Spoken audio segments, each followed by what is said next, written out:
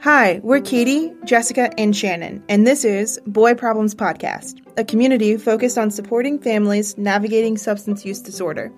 We hope sharing our stories, introducing you to experts, and answering all the questions you have no one else to ask will help you better navigate your story. Through our partners' recoveries, we found each other and formed our own squad, one we know is so valuable to how we manage this disease in our relationships. So we started bringing a microphone to our hangouts to extend our conversations to others just like us. When you're here, you're not alone.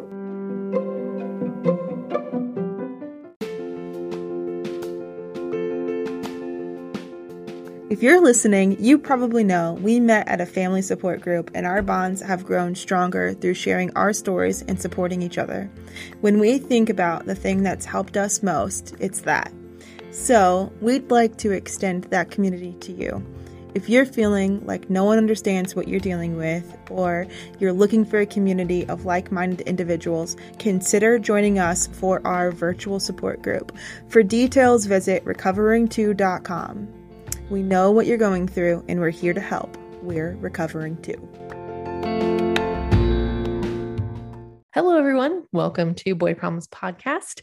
Shannon and I are back again. Woo-woo! Hello. A fun episode scheduled for you guys. Yeah, I don't know if you're selling that correctly. All right. So this idea came to us, probably a long time ago, when we had our conversation with Sarah from Hazel and Betty Ford. She came on, great episode if you're interested. And she said a term that none of us had really heard of before. And we're like, oh my God, how cool, how crazy. And so tonight we're talking about anticipatory grief. Yeah. I think that was the first time maybe we'd heard somebody name it that way, but we all, like, as soon as she said it, we knew what she meant, because I think we've all like experienced those feelings. Right. So it was just like, oh, okay, we now have a term to put with it. Right. Yeah. And for those who maybe you're new to this concept of anticipatory grief, it's the idea of grieving before a death or a loss. I think a lot of times, we associate grief with death, which obviously that's well known. But there can be a lot of like grief and feelings of loss around other things, like the loss of a relationship, or maybe the changing of a relationship dynamic, or things related to even like jobs and, moving out of a house, or all kinds of things that bring up like feelings of loss and change. You can have grief around that. And it may be something that you are like feeling that before it even happens, like the impending loss of something, you start noticing those feelings. Right. Yeah. And so, we had just kind of in kind of preparing for this episode, looked at this article, from Forbes Health, and we can put it in the show notes for people to read. I thought it was really informative and had some good info.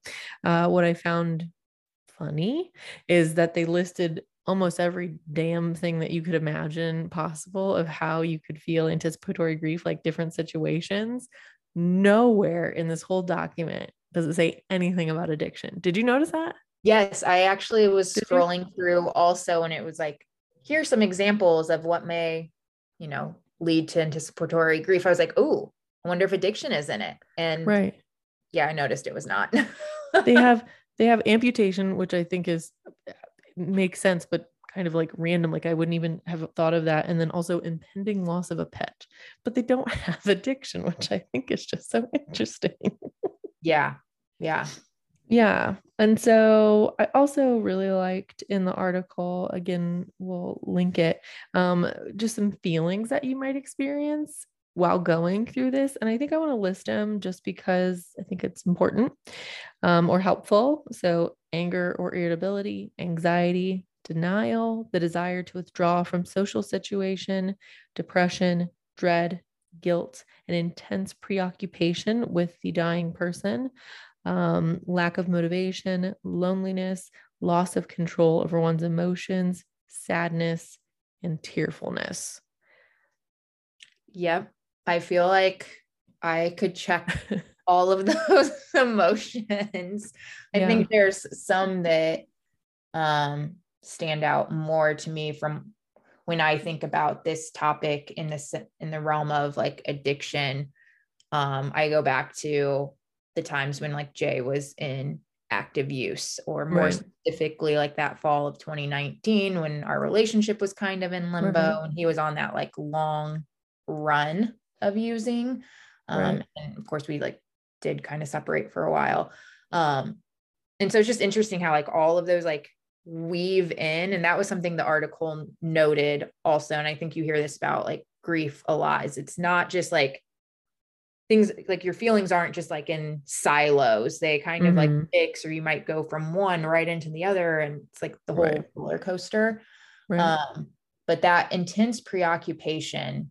Yeah. That I was like, yes. I know that one stood out to me too. Yeah. So Shannon, I mean, you kind of already referenced this. And so for people who might be new, can you hit on the part of when you were dropping him off in 2019 at the rehab center? Can you just refresh us? Yep. So that was November of 2019, which had already been about, I don't know, 4 or 5 months of getting to that point. Because it was in June that I found out that Jay had been using again, and he'd been using for a couple months. And it was a situation where, prior to finding out, I was kind of feeling like something was off, and had asked him a few times, like, is something going on? And we had discussed previously that like a big thing for me is like lying and just being honest up front about like, yeah, okay, relapse is a common thing. Sometimes it may happen, but like it's the months of lying that goes along with it that's really like hard to deal with. And we had previously like established, like, you know, if it gets to a point where you are using again and you are lying and you're not like willing to get help, then you can't like live in this house. So in June, I like kicked him out, or he had to leave. And that kind of started like the decline of things. And so for several months, we were kind of in this limbo of talking here and there. Like, are we going to try and be together? Are we not? Like, he was really up and down. Like I'd hear from him, like, yeah, I'm like trying to get on Suboxone, or I'm trying to get into this counselor. And so there'd be moments of like hope, like, okay, like this could work. And then, you know, of course it would not come to fruition. And then he moved into a halfway house, which I thought was like, yay, good sign. And then it was about a month after that I got the dreaded call that he had overdosed and was being taken to the hospital. He like had been found in his car, had like wrecked his car. And so then there were all these legal issues and whatnot. And so then it was like, oh, clearly things were not improving, and was really hopeful that that would be like a wake-up call kind of, but it kind of pushed him further into using. And when I found out that he still was, I gave like an ultimatum of like, look, like you can't keep doing this. Like, are you ready to get help yet? And he kept telling me like, yeah, I don't want to keep doing this. I want to get help. And so finally one day I was like, okay, this is it. I will pick you up tomorrow and take you to Fairbanks. And if you don't go, then I'm done. I can't keep being in this, like, does he really want to get better? Is he doing it or not? And so he was like, okay, yes, I will do it. And I was shocked that, you know, we planned on when I was going to pick him up. He was there, but then the whole car ride, he was kind of like already coming up with the excuses of why it didn't make sense for him to do it. And he thought that he could get clean on his own. He just needed all of these things to line up. And I'm like, so exasperated. Like, you've been saying these things for 5 months and like none of this is happening. Like, and so then we literally got to to Fairbanks and he refused to go in. And I was like, you either go in or I'm leaving. And he was like, well, I'm going to get on this bus.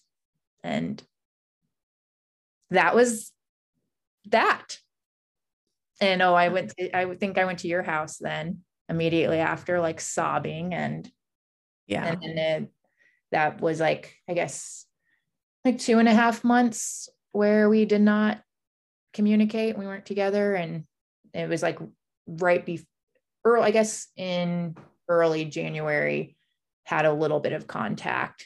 And then he ended up going in Fairbanks. But yeah, so all of that time leading up to was like constantly just preparing for like, when am I going to get the call that he's in jail again, or he actually died this time from the overdose, or right. Well, and then also, I mean, even more than that, right? So you guys have been together at 9-10 years at that point. You really truly do feel, and you're with him now, which is great, felt that he is the one, you're going to spend the rest of your life with him, all of that. And so then you're at your house with all of his shit. And so mourning the loss of the future that you guys had been planning and kind of building together for the past, 10 years. I think that was also a big thing. Yeah, that definitely played into it. I don't know. I didn't actually forget this, but it's something I don't really think about very often. So almost kind of forgot it, but it was literally like 2 weeks before I found out that he was using again, like in June, that we went and like looked at rings and had been talking about like getting engaged, which was like, something that I had been waiting for. And it was like, oh, it's like finally happening and it's exciting. Like we're finally making this step forward in our relationship. Because I think for so long, we both kind of like let fear drive those decisions, where it'd be like, things would be going well and be like, okay, well, like maybe like now might be a good time to like get engaged and plan a wedding. And then, he'd relapse. And then it'd be like, well, we can't possibly like get married right now or even think about it. And then it always felt like, I don't know, how long do you have to wait once they get back into early recovery before you make that decision again? And so it just, I guess at that point it had been, I don't know, a couple of years that he had been clean. Oh, actually I take that back. There had been like the whole like weed relapse in there in that winter, but in general had been in recovery for a couple of years. So it was like, okay, we got to just do this. And then that's funny. Was he using, right? Was he using when you guys were going to look at rings? Yeah. So do you think that I didn't know that? Yeah. Right. But do you think he was doing that just to like buy time? Like, do you think he loves you and cares for you in general? I think, I'm sure that was also in there. I think it was probably there was some panic of like, oh shit, like I do love her and I don't want to lose her. And I was really at that point, like, this is happening or it's not happening. Like, you should know by now if we want to like be together, like forever. Right. So yeah. So that was also, the just like grieving that whole like future that I had started thinking about, and like was thinking like, oh, I thought at this time I was going to be engaged and we were going to be like planning a wedding, or like shortly after, like, planning on having a family. And now like you picked a date, like you had like a general time. I remember that, like of when, like a date kind of wise of when you kind of wanted to get married. Oh, a date on like kind of my ultimatum for the proposal. Oh yeah. Okay. Yeah. I didn't really have anything specific around like wedding stuff planned, but like I had that all kind of led into plans for like to then get pregnant and et cetera, et cetera. And so that was, Yeah. grieving all that. And then, like you said, just like the house, like all of his stuff was still here. I finally, I think it was like, it was right after, the like breakup, when he chose to keep using instead of go to Fairbanks. Yeah. That it helped that it was Christmas time, because I knew, I was like, I have to take like some of these things down. Like I need to like start moving on. And so I used the like decorating for Christmas.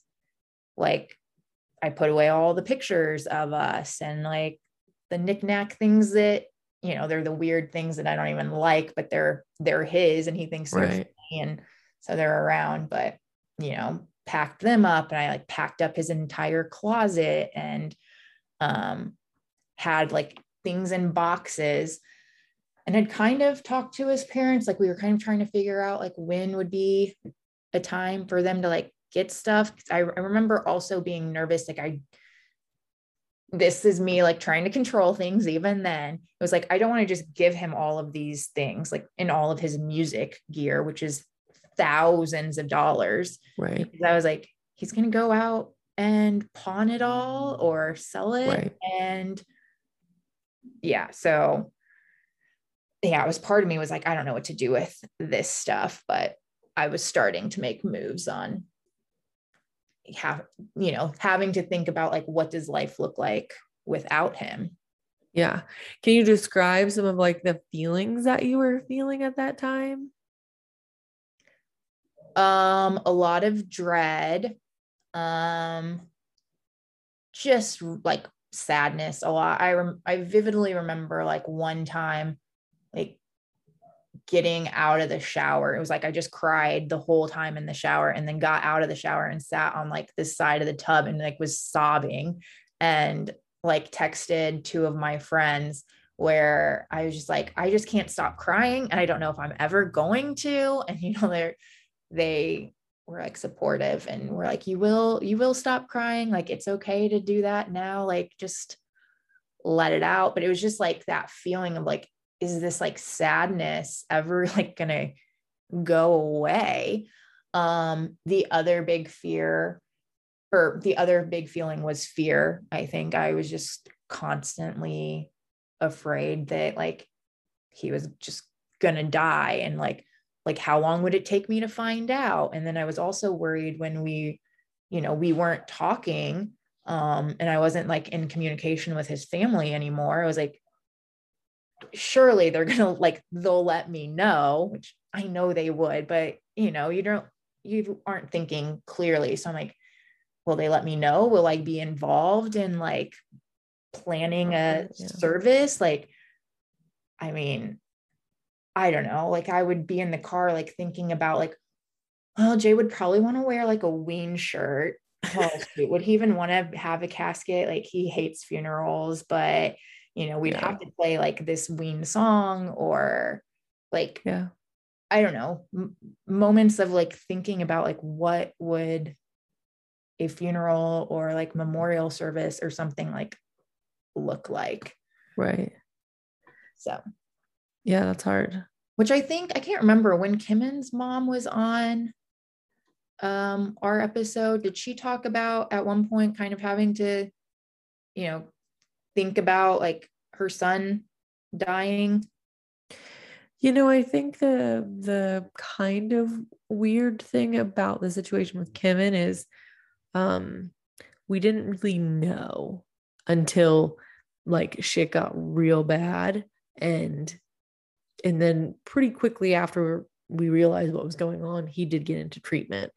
And so there wasn't a huge I don't think personally there was a ton of anticipatory grief on my side. Like I had a lot of really, really bad shit happen, but I don't think I could say that I was grieving the relationship. Like the last time he went into the ICU, like I did call his sister to come get him, and I was packing my bags to leave to go to a friend's in Ohio's.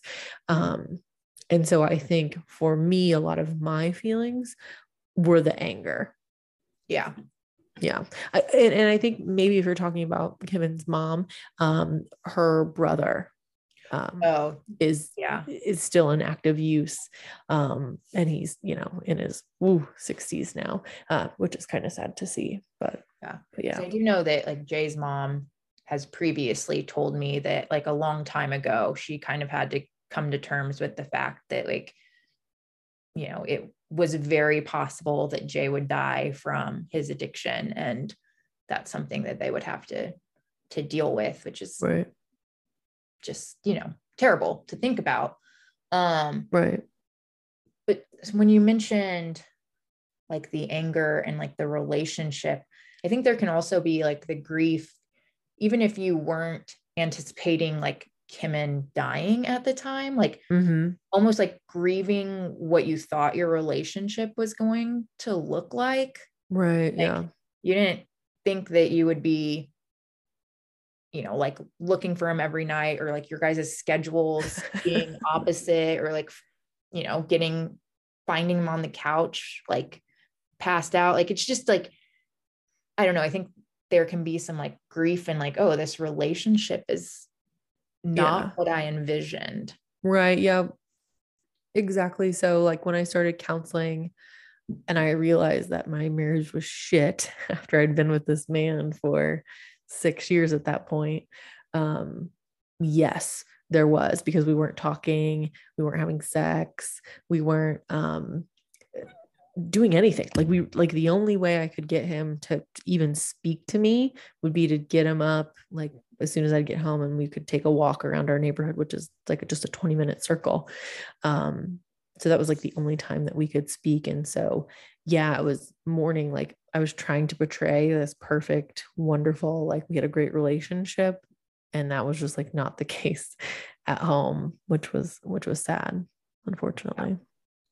Yeah. I also thought like even the times when I wasn't like grieving the idea of him dying, then like because of all the like legal things that happened, there was so many questions on like how would that pan out. So it was like worrying about, is he gonna end up in jail for a while? Like, is he gonna lose his license for 10 years or something? And like thinking through like how does that impact like the rest of our lives or our relationship, like and then starting like then kind of grieving the loss of the relationship in that way. So yeah. So for you, I guess we could say anybody, like what I think is shitty, right? And so now Jay wasn't just out having fun using and getting high and having the best time of his life, right? He was in an awful addiction, and he just needed to live, and that's all he was doing for his addiction. But I think we talk so often about like, so you're having all these feelings, you're sad, you're crying on the bathtub, like, but you've talked to him, right? Like I think we even talked about like his feelings during that time. Yeah. About you in the relationship. Do you want to share a little bit about that? Yeah. I know that that's come up at least between Jay and I before, and maybe I've shared on here at some points, but because that's something that sometimes I feel a little resentful for, of like I had to experience all those feelings of loss and like what it would be like for our relationship to end, and like he was kind of numb to it during that time. I remember him saying kind of like a coping mechanism was for him to just like kind of be mad at me, like create this idea of like, oh, she's fine, or, oh, I'm so mad at her because she's trying to control my situation. But like he said that he like tried to avoid like really like sitting with his feelings and like feeling how he felt, or like thinking about me being sad. So he said he would like envision me just being really angry, and then that made it easier for him to be because that's why he didn't want to reach out. He never reached out, right? Because he thought you were so angry with him. Yeah. Wasn't like that was kind of, yeah, like that was kind of the story that he was telling himself. He was the first one to reach out on like Christmas Eve, I got a text from him. It just was like, you know, Merry Christmas, Shannon, like, I miss you. Right. And so that was like the first contact. And then it was just kind of sporadic here and there, because there'd be a couple of times where it'd be like, well, you know, I'm here and to like, I want you to be healthy and I'm happy to help you like do that if you're ready, but you have to like for real be ready. So, but yeah, I mean, like you said, I think during that time, his life was just really shitty. And he was like so preoccupied with keeping all the lies straight and trying to not get kicked out of the halfway house where you're not supposed to be using. So hiding that, trying not to lose his job where he was constantly like disappearing to go get drugs or go to the bathroom to use the drugs. Yeah, I think that he was just so preoccupied with trying to survive that time that it didn't really leave a lot of room for like other feelings. And then, you know, creating a false sense of reality in his head to like make it easier to deal with the results of his actions. But yeah, so that's come up a few times for us where I'm like, I actually know what it is like what it would be like for us to like break up, like how sad it was. And like, I don't know that you really have felt that sadness. Right. I think that night, something that, and I hope I'm remembering this correctly, is like you either like yelled out the window or like he got out of the car and like there's like these grassy medians at the treatment center that you guys were at. And like you like rolled down the window or something. You're like, if you get out of the car and you don't come with me or you don't go into Fairbanks, like we're breaking up. And he was like, okay, bye. Like he was just so nonchalant about it and was just like, okay, 9 years, piss off, see you later. Yeah. And like that he just was like so hurtful was where I'm like, he didn't even try to keep me, because he had also like gotten in his mind where he was like, well, I really need to go to this HA meeting tonight because I'm gonna like meet up with this guy who's gonna like help me get clean. And I'm like, what? I kind of remember that. And so like just walk into the rehab center right here. Just like they will help you get clean. Thing of like, I need to get back to this meeting. Like, are you going to take me to the meeting? I'm like, no, I'm not taking you to the meeting. You are either going in to Fairbanks or I'm done and we're leaving. And then that's when he was like, well, then I have to take the bus. I'm getting on the bus now. And I'm like, so I was like, so you are really walking away right now. Yeah. So, yeah.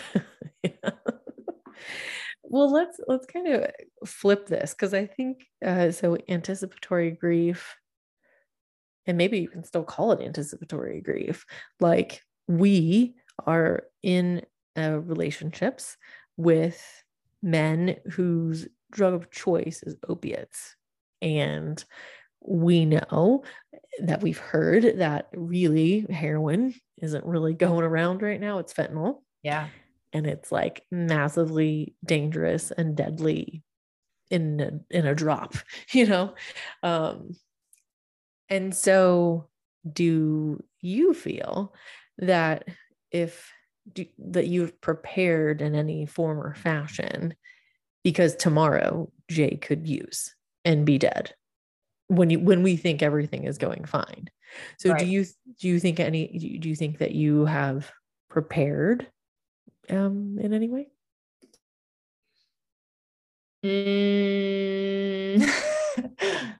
No, I don't know. I don't feel like I would ever really be prepared for that.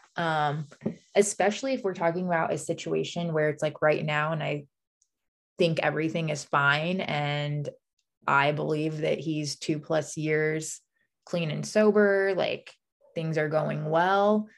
Like if he tomorrow used and died, like I would not be prepared for that. Like that's good point. I would have been more prepared like during that like 8-9 months of active use, when I knew like it literally, I guess I wouldn't have been as blindsided at least then. Yeah, sure. and like, I was actively trying to like get myself to a point where it's like, okay, this may happen. Right. You don't have any control. You've done all the things that you can do. I think that's probably a big piece of like helping to feel prepared is the, I don't know, like just feeling like you've done, like reminding yourself that you've done everything that you can do. Like, I don't know. What about you? I ask you a question now. So I think with my past experience of my mom being killed out of nowhere, obviously, when I was 18, it's a really big deal for me to know the business side of the people I love. So for those of you who don't know, my dad died a few months ago out of left field. When it happened, right? So shitty, awful feelings. But like when we went to the funeral home, like I was probably like a super bitch to my dad, right? I would ask him all the time, like, listen, when you die, like, what are we doing? Are we burying you? Are you cremated? If you're cremated, where are we going to put your ashes? Blah, blah, blah. And he goes, Katie, don't do that. Katie, don't do that. And I'm like, no, but for real, like, I need to know. So like, will you just do this for me? And basically he was like, I don't care. I'll be dead. I don't care. And I'm like, no.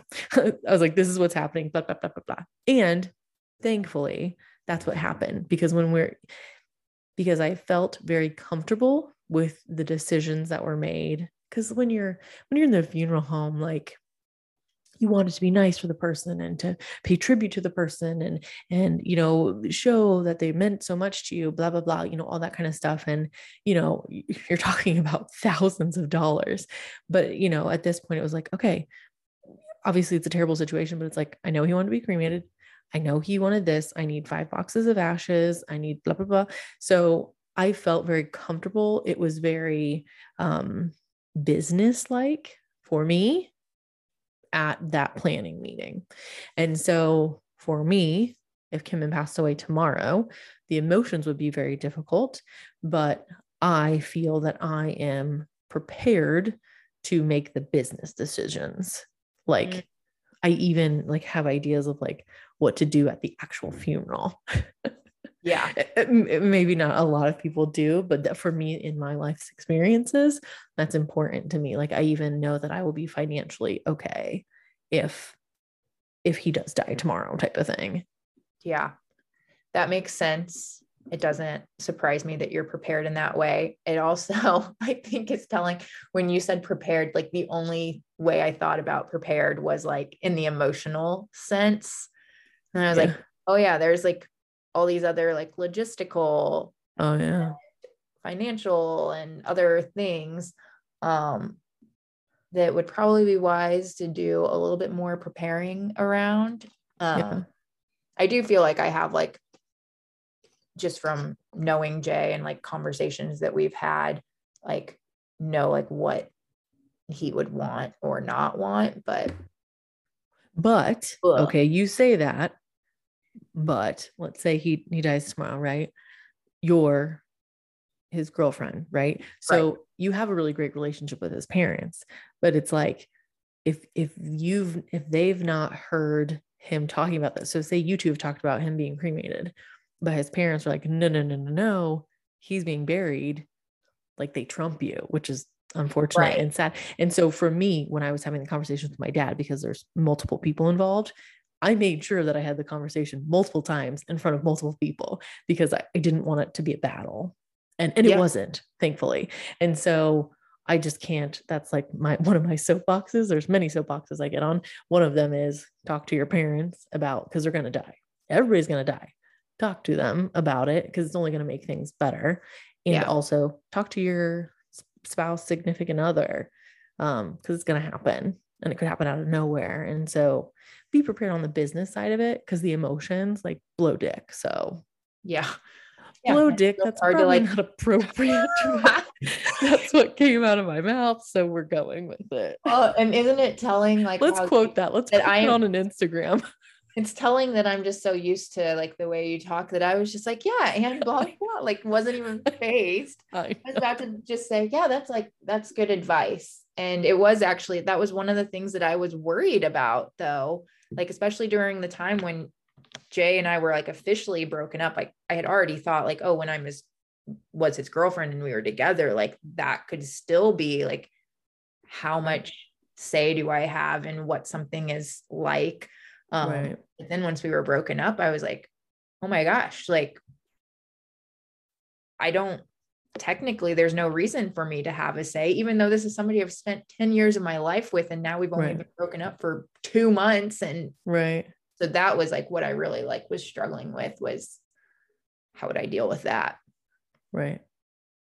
It's interesting that you asked that question about the preparing, because I noticed that was one of the things that came up in the article. Like, you know, there's mixed feelings on whether or not anticipatory grief like helps process like actual grief, or if it's just like doing more harm, like where you're just kind of like taking yourself through all of those emotions beforehand. And it seemed to be like it was just mixed on by like a case by case basis, but it didn't seem like there's any data to prove if it helps or hurts. No, I don't know how you just like, and I don't know how you don't feel those things. Well, I'll tell you. So I asked Kim and I was like, I'd be interested on the addict side because, they have friends who are going through this. And I'm like, hey, have you felt anticipatory grief, like even for yourself? Were you grieving the loss of our relationship or whatever? And he was like, no, I was only focused on drugs, which makes sense. I get it. And I was like, now that you're clean now, do you have any feelings about, people come in meetings and then they go back out and use, like, do you have any sad feelings about that? And he was like, no. He was like, kind of sounds like you don't have your emotions under control, or you're not good at managing your emotions. I was like, what the fuck does that mean? And he was like, well, that's something that's completely, if somebody dies, it's completely out of my control, so that stuff I don't worry about. And I'm like, oh. And then he just like slowly like backed out of the door, like being all silly.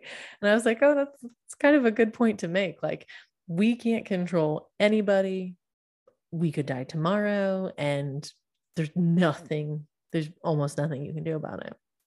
I do feel like they handle those things better than us. And I think it's because they've been in those shoes. And so they know from experience that like no one else around them can control anything for them. And I don't know, because I feel like just like watching the way Jay has handled when people have gone back out, like he's bummed and is like, man, I hope they make it. I hope they come back. And like, he will, reach out to them or something, but he's more like, well, they have to make that decision for themselves. And because I remember there was a time like early on when he had first moved back, like one of his friends from the recovery house went back out, and somehow that guy's mom had like found Jay on Facebook Messenger and was like messaging him like all kinds of questions, like, and things that she should do. And just the way like Jay was handling it, I remember like making myself a mental note where I told myself, Shannon, if Jay ever goes back out and is using, you need to remember the way he is handling this situation with his friend. Like, because it's just different than I think our instincts. Same thing with Jessica, the what she was saying to her stepmom, or how she was handling the stepmom's addiction versus what Casey was handling and saying to the stepmom's addiction was exact same thing, right? Just he was handling it differently. Yeah.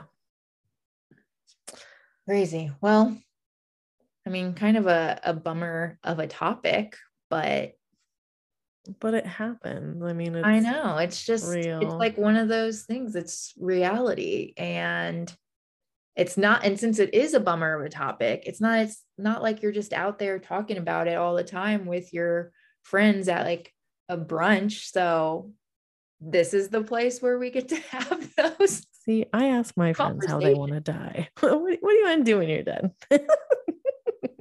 I kind of know some of my friends what they want to do, which is fine. All right. Well, next time we hang out, I guess we can figure out my plans. Yeah, I'll tell you all about mine. I'll just tell you right now. I need ashes, right? I'm going to be cremated. And then I'm going to put this on record because people think I'm crazy. It's in my will, but I'm just going to put it out in the ether. Okay. I love whales. I believe in the possibility of mermaids. And so I want my loved ones to go out on a boat during whale watching, dump my ashes in the hopes I will become a mermaid then. Okay. We've heard it here. We will make sure. Breaking news. That your wishes. Play this clip at my funeral. Yeah. So do you want a funeral? Like, do you have any ideas around what your funeral is supposed to be? Oh, for sure. It's like listed in my, like, the lawyers thought I was like batshit crazy. Like, you want this in there? I'm like, yeah, sure. Like, absolutely. So it's funny. It's just really comical, honestly. And we're in the event profession, right? So like, I know what I want to do. So yeah. My party. It's my last party, for fuck's sake. There you go. Yeah, you're more prepared on that than me. Yeah. But all right. Well, everyone, thank you as always for listening. We hope you enjoyed this one. If you're new with us, please keep listening to other episodes and keep coming back.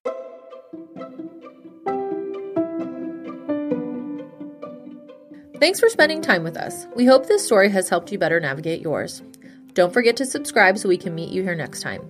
If you enjoyed this episode, spread the love by rating or reviewing. Need more support? Join our online community by visiting us at boyproblemspod.com. And whatever you do, keep coming back.